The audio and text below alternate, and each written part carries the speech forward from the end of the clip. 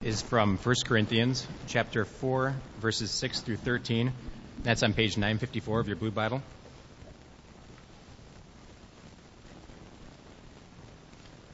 First Corinthians chapter 4, verses 6 through 13. I have applied all these things to myself and Apollos for your benefit, brothers, that you may learn by us not to go beyond what is written, that none of you may be puffed up in favor of one against another. For who sees anything different in you? What do you have that you did not receive? If then you received it, why do you boast as if you did not receive it? Already you have all you want. Already you have become rich. Without us you have become kings. And would that you did reign, so that we might share the rule with you. For I think that God has exhibited us apostles as last of all, like men sentenced to death, because we have become a spectacle to the world, to angels, and to men. We are fools for Christ's sake, but you are wise in Christ. We are weak, but you are strong. You are held in honor, but we in disrepute. To the present hour we hunger and thirst.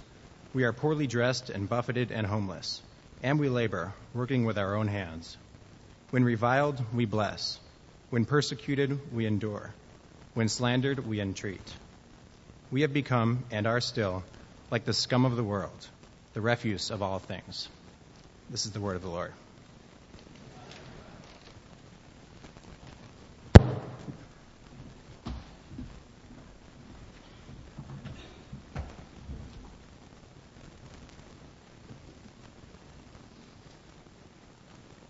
Let's join together, asking for God's help.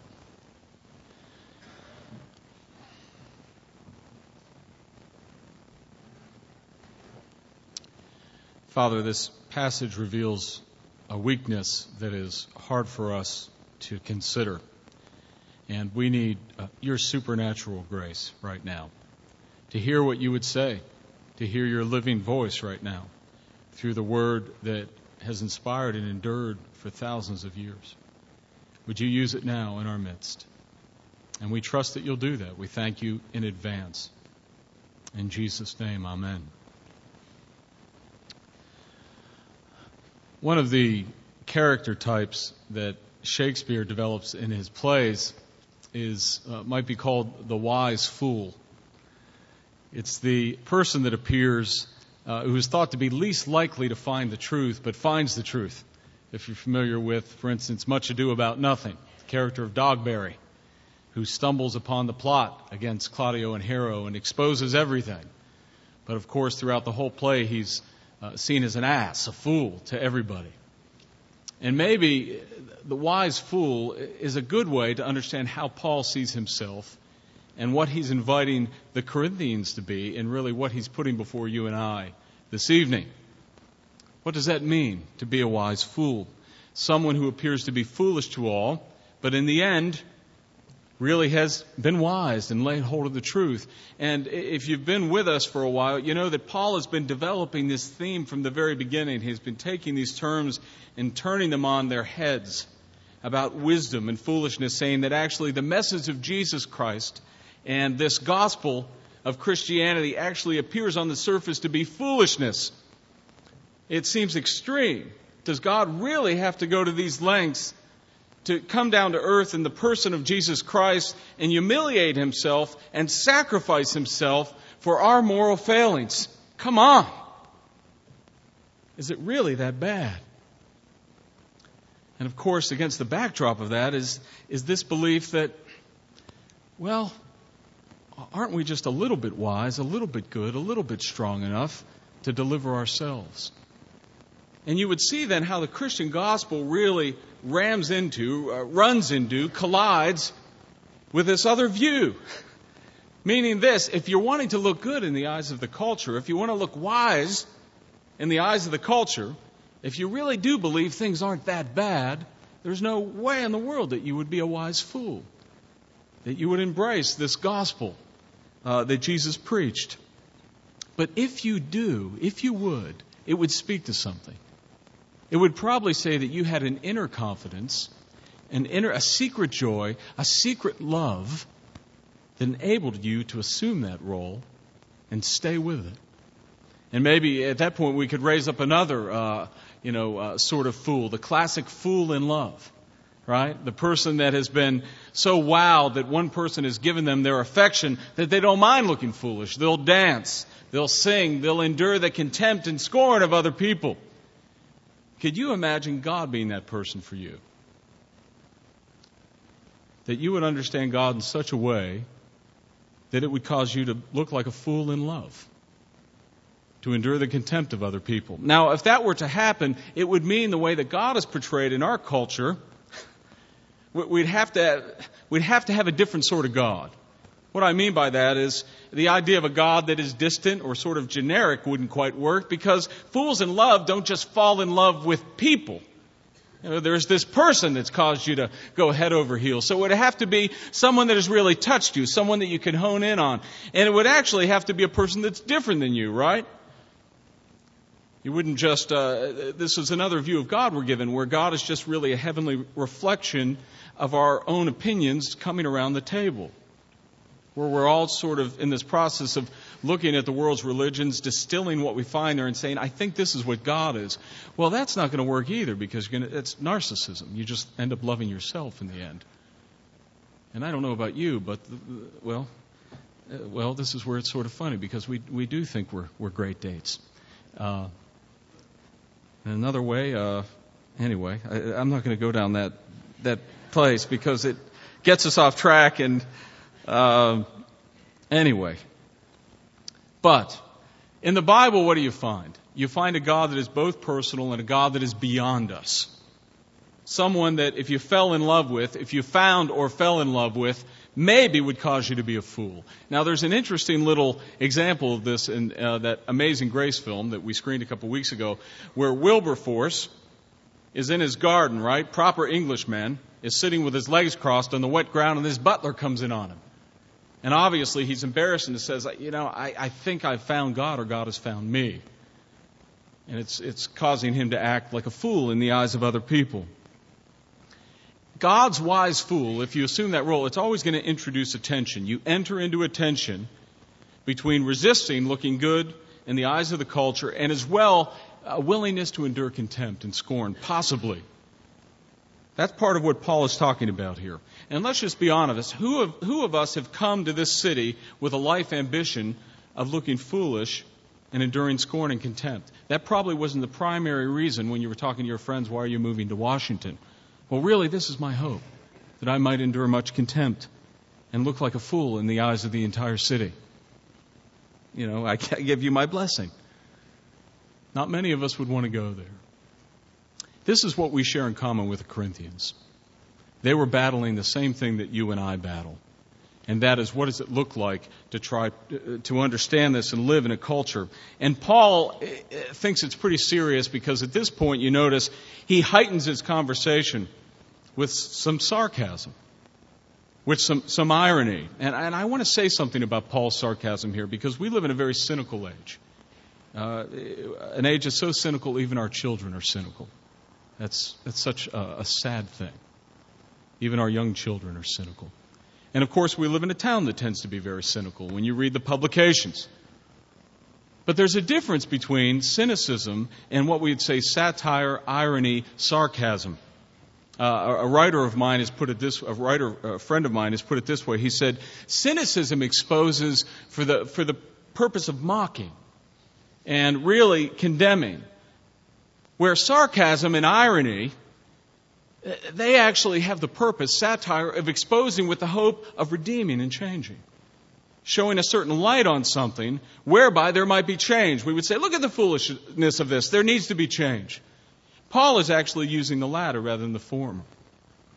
And you can see it in verse 14 here, because he says, I'm not saying these things to bring shame on you and condemnation.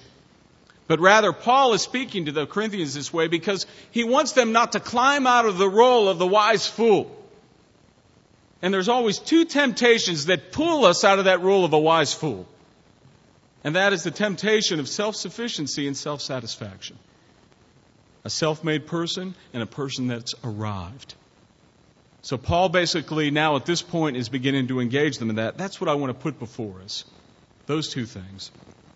How do we deal with the delusion of self-sufficiency and self-satisfaction. And what does it have to do with this idea of God's grace and God's wisdom? First, self-sufficiency, or the idea of being a self-made person. Now, in Corinth, there was a certain spirit that saturated the city. And we've been talking about that. It was a spirit of ambition. Corinth was a city that was basically on the ash heap. It was raised from the ash heap. Julius Caesar had raised it from the ash heap. The Romans had actually sacked the city, but Caesar one day said, wait a second, there's too much commercial potential here. We need to get Corinth back and running, because it was, as the ancients would say, it was a master of two harbors. You had a straight line to Asia as well as Italy. So they got it up and running. They did something sort of ingenious. They built a paved road right through the center of it, so merchants wouldn't have to make a treacherous trip around the bottom for months during the wintertime especially. It was very dangerous. Paul had experienced that.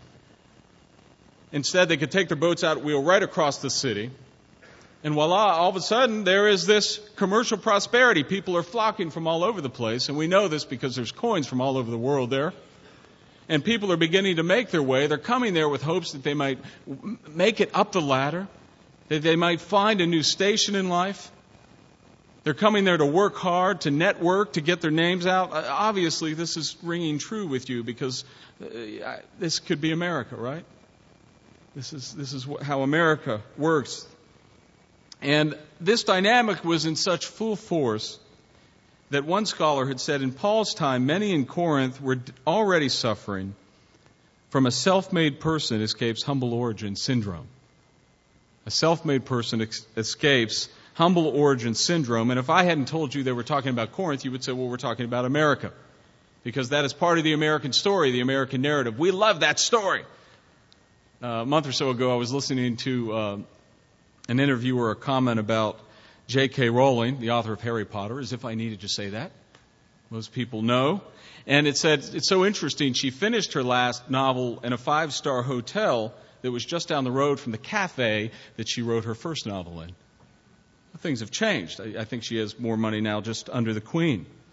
And we love to hear those stories of someone going from nothing to something. And there's stories like that in the Bible, actually. The story of David, the story of Jesus. But it's never purely for worldly wealth or status. The Corinthians, right? This Corinthian community here, Paul plants the church in the midst of this city I've just described. And as most of the people in the city were converts, they had been living the Corinthian story, just like you and I have been living the American story. And maybe if you're not from America, you've come here partly because that story attracted you in some way. That's the story. We share that in common. But Paul begins to preach about Jesus Christ in this religiously diverse city, and it captivates people. They're gripped with this idea of grace. They're gripped with this idea of God coming to the earth in flesh. And they would have known that the gospel and the cross at its very heart called for them to lay down self-sufficiency. It's just part of it, because this is the very thing that actually distinguishes the Christian faith from other belief systems, whether they be religious or non-religious belief systems. It was the case in Paul's day. It's the case in our day.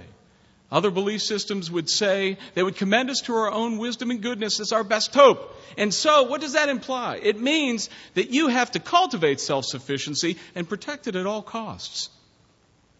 If that's your hope, you're certainly not going to be able to give it up. And the religious version of that would be, we see often, is this idea that I've got to have enough self-sufficiency to meet God halfway, because that's what He requires of me. I need to have something to bring to the table in exchange for God's acceptance, His forgiveness, and His blessing.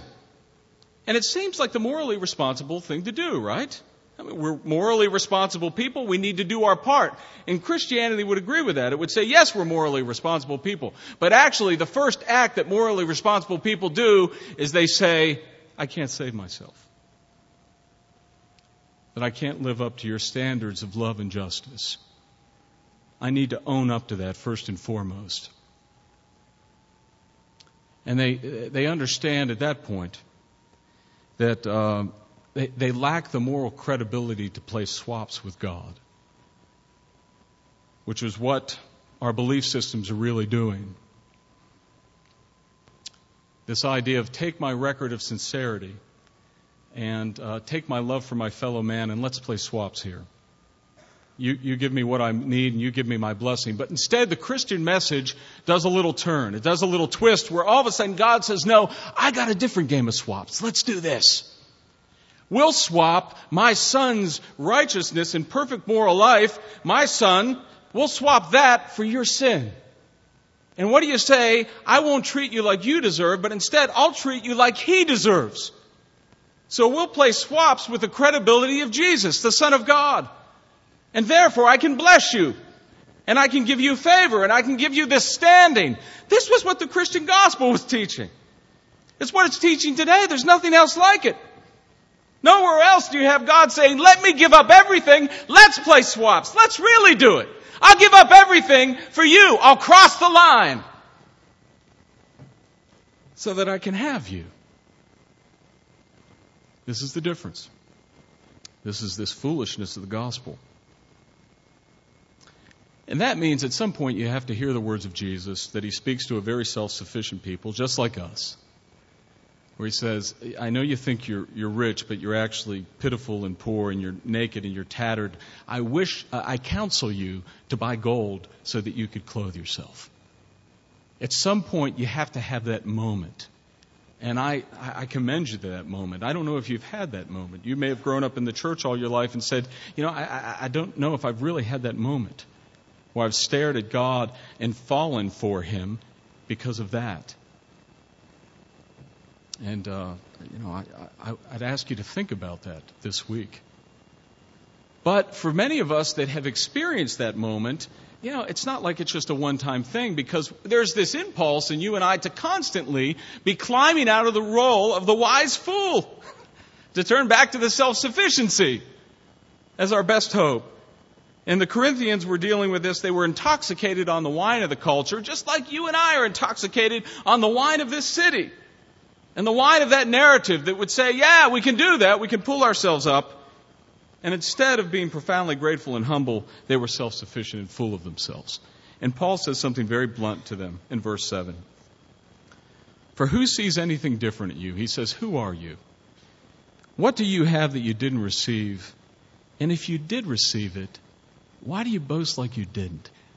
He just nails us at that point, doesn't he? This is our lives all the time. This is what we're trying to do. We constantly want to give people the impression that I didn't get much, but look at everything that I did. Self-sufficiency loves to pretend I didn't have much to start with.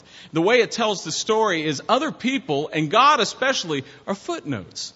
Not really mentioned, but rather personal achievement tends to be the main narrative of the story. And the moral of the story is this.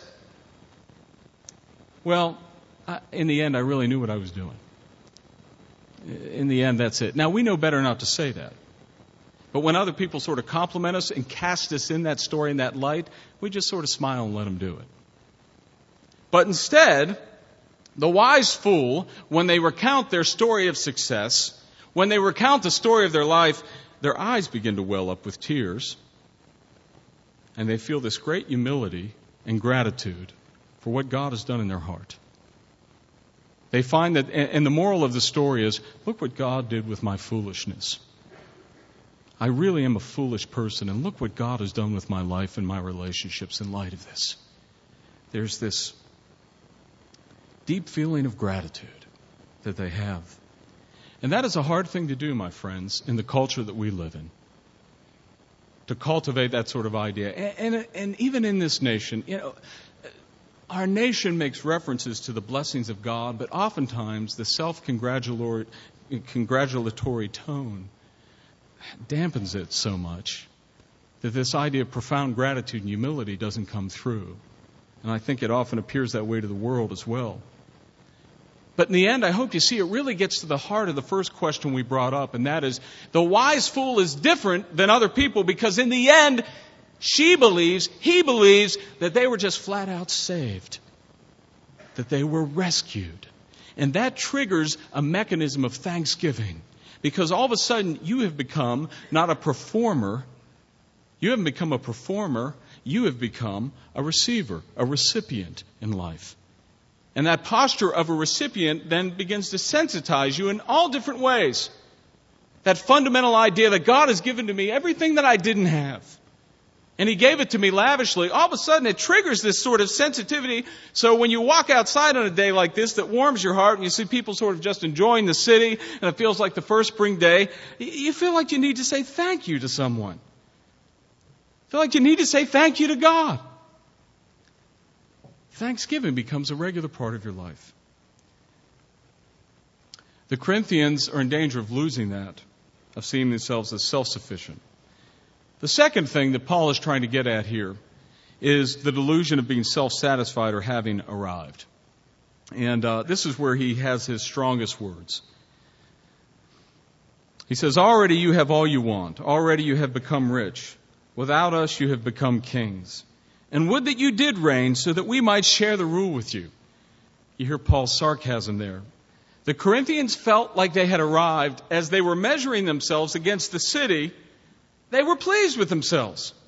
They said, I really am doing pretty well. I came here at this rung in the ladder and I've worked my way up here. They were having what I call is a Nebuchadnezzar moment. Nebuchadnezzar was the great Babylonian king he's talked about in the book of Daniel. And he's the one that goes out on his porch one day and he surveys the city and he says, is this not great Babylon, which I have built by my mighty power as a royal residence for the glory of my majesty? For the glory of my majesty. And all of us have these Nebuchadnezzar moments. When things are going well, that is. We actually live between the poles of, feeling like utter failures because we can't say that words. But when we do close in and grab it, it's this, standing back going, look at this. I've come to a world-class city and people actually know who I am here. Or, look at me. I occupy a place of power and perhaps the most powerful government in the world. Perhaps. Or look at me. I can navigate the metro. Unlike these tourists. Look at the things that I can do. It's the mind of a self-satisfied person. It is a Nebuchadnezzar moment. Where instead of, look at what God has done for me, where, again, your eyes are welling up, you're surveying your life and going, look at the grace of God to me. It is instead, look what I've done for the glory of my majesty. And it really goes down to the basis for that mindset of self-satisfaction and having arrived is always personal achievement. And I hinted at this last week, that the wise fool can never think about personal achievement divorced from two words, stewardship and faithfulness. The wise fool cannot understand their achievements apart from this idea of gratitude and service to God. And that leads him to ask different questions. Dan Allender, in his book on leadership, Leading with a Limp, which I've mentioned before, he says this. Success teaches us to not trust the applause of others. I'll say that again. Success teaches us not to trust the applause of others. When contempt from others or applause no longer moves your heart to hide or to strive, then you are ready to ask the question, what will please you, God? You understand what he's saying there? When you're no longer being driven by the applause of people or this fear that I need to strive and get it, that is the time you're actually in a position to say, what will please you, God? You've moved then into the realm of stewardship and faithfulness instead of just mere personal achievement. How have you understood your life? As you think, as you go home and read over your resume, and as you read over your resume, is it the narrative of your personal achievement in your mind? Or is it the narrative of, look what God has done for me? Because He has done a lot on your behalf. And along with this mindset of self-satisfaction comes the belief that we're now in a position to give judgment and give opinion. And this was happening with the Corinthians. They had this idea that they had arrived, and now they were in the position to give advice and opinions. We do this. When you feel like you've been a success, when you finally gotten there, you feel a little bit freer over a cup of coffee or a beer to say, let me give you my opinion. And other people get quiet because, of course, you've made it. And now it's time to listen to you. And that's what lies behind part of the Corinthians judging Paul the way they are. saying, I'm not so sure about you, Paul. You don't really seem to match up with Corinth here. I'm not so sure about the way you speak, the way you act, and we'll get in a second to his list. So Paul actually does something very different than I would do, or maybe you would do. Instead of sort of pulling out his credentials, his apostolic card, and saying, listen, let me just remind you for a moment that I'm an apostle, that Jesus appeared to me supernaturally, and I know you've seen this. I actually have supernatural power. I can do things that you can't do. He doesn't do that, does he? He meets their exaggerated self-importance with this litany of the lowliness of his calling. And he says he doesn't do it to shame them. What is Paul doing? He says to them, "For I think that God has exhibited us apostles as last of all, like men sentenced to death, because we have become a spectacle to the world, to angels, and to men."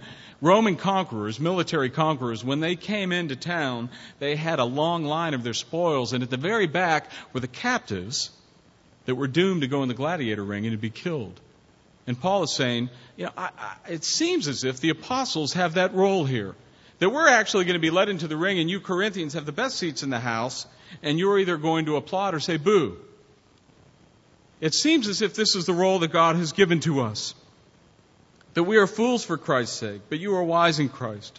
We are weak, but you are strong. You are held in honor, but we are in disrepute. And it's hard to see what Paul is saying here. Is he saying in a sense, we've actually laid down our lives, and it's been our pleasure to do so, that you might be lifted up? Or is it Paul saying, isn't this ironic? You're sort of living with both feet, one in Corinth and one in the kingdom of God, so you can have your cake and eat it too. You can have the glory of both worlds. And friends, this is something, we believe that we can have it all. We really believe that lie that we can have it all. And we can have it all. Someone can't follow Jesus and have it all. You'll get more than all, but you can't have what you think you want. Something has to go. And then he says, to the present hour we hunger and thirst, and we are poorly dressed and buffeted and homeless, and we labor working with our own hands. Often we don't know where our next meal is coming from. Our clothes are worn out, but not in a cool sort of grungy style way. We just look, embarrassing to people. We look very uncool to people. We're roughly treated.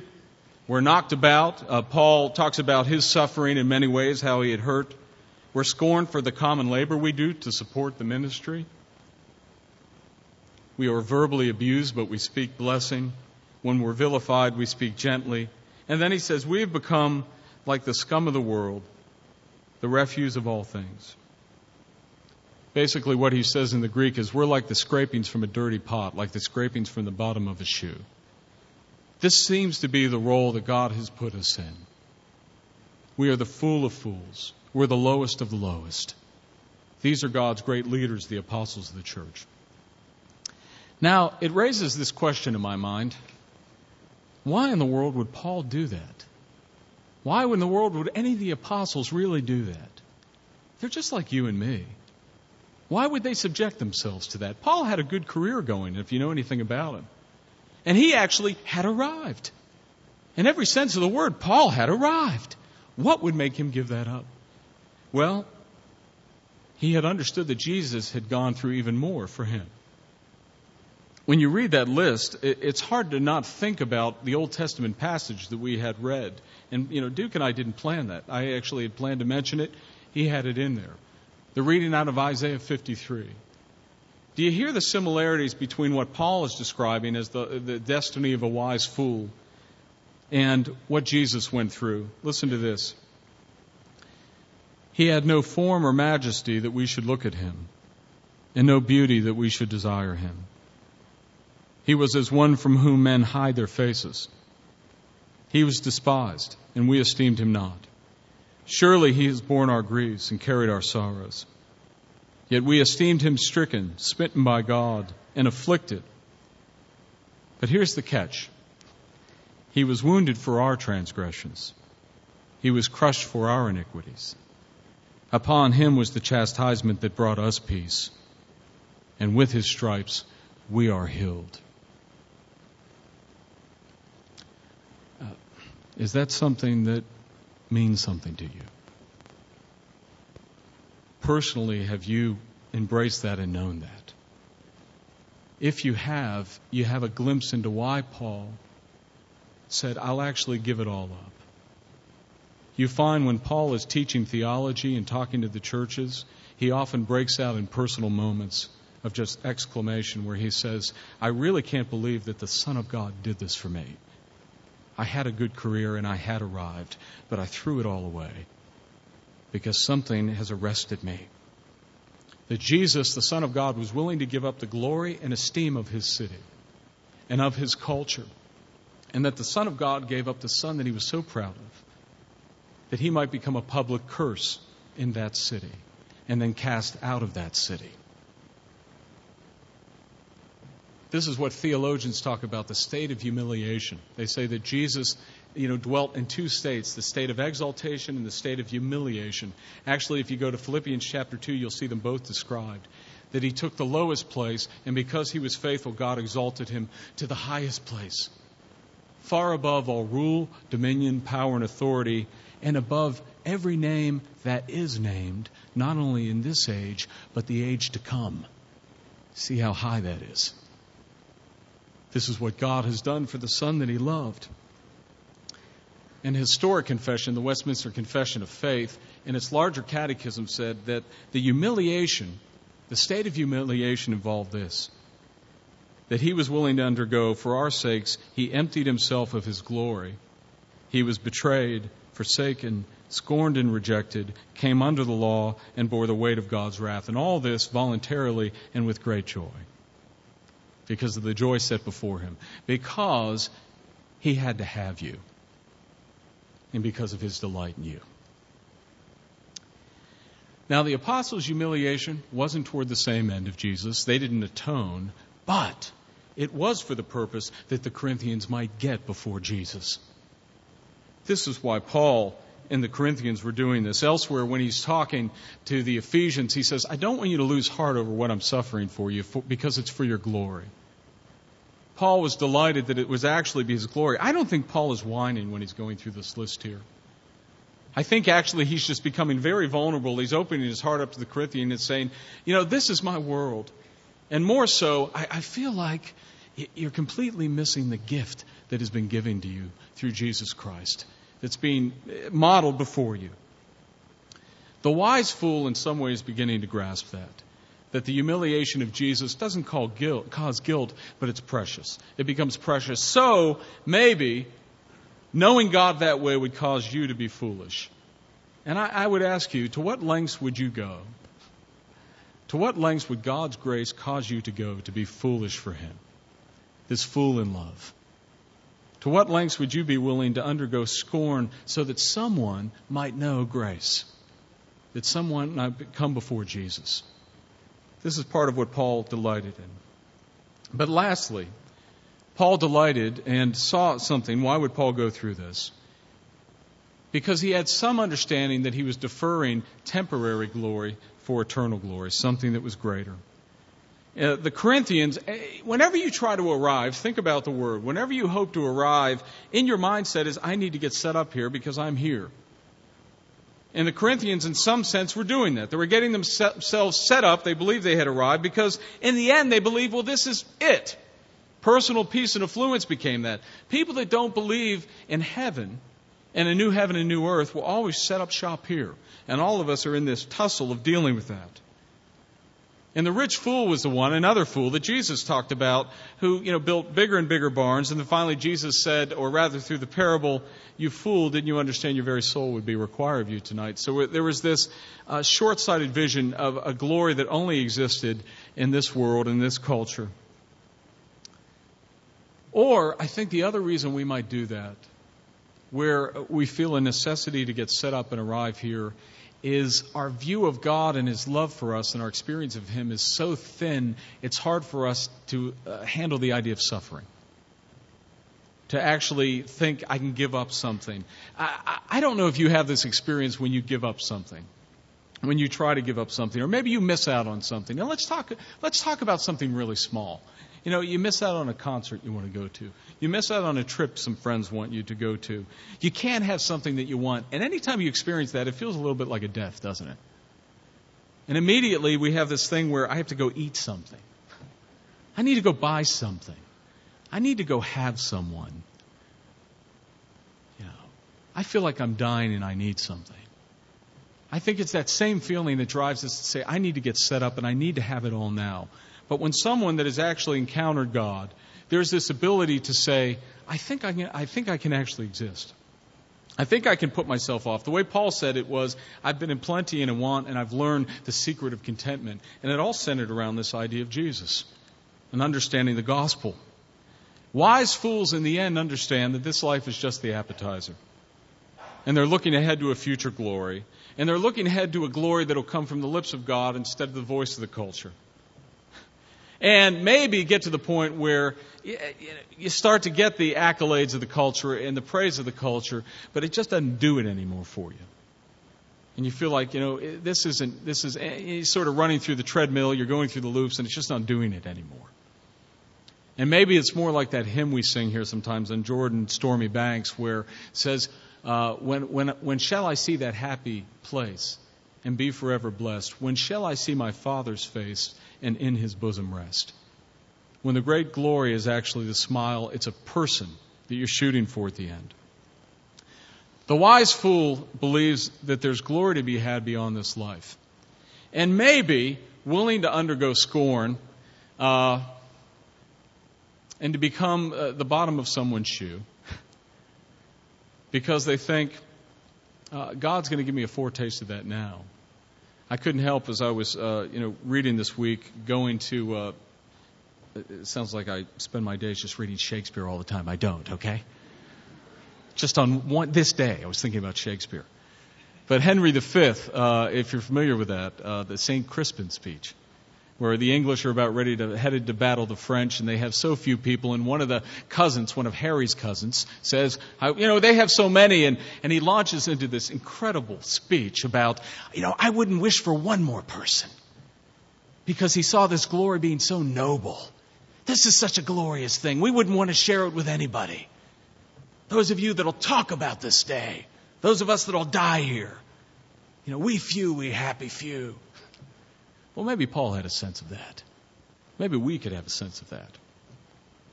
Let's pray. Father, we pray that you would help us to be wise fools, to know you so well, that we could come into that role. In Jesus' name, amen.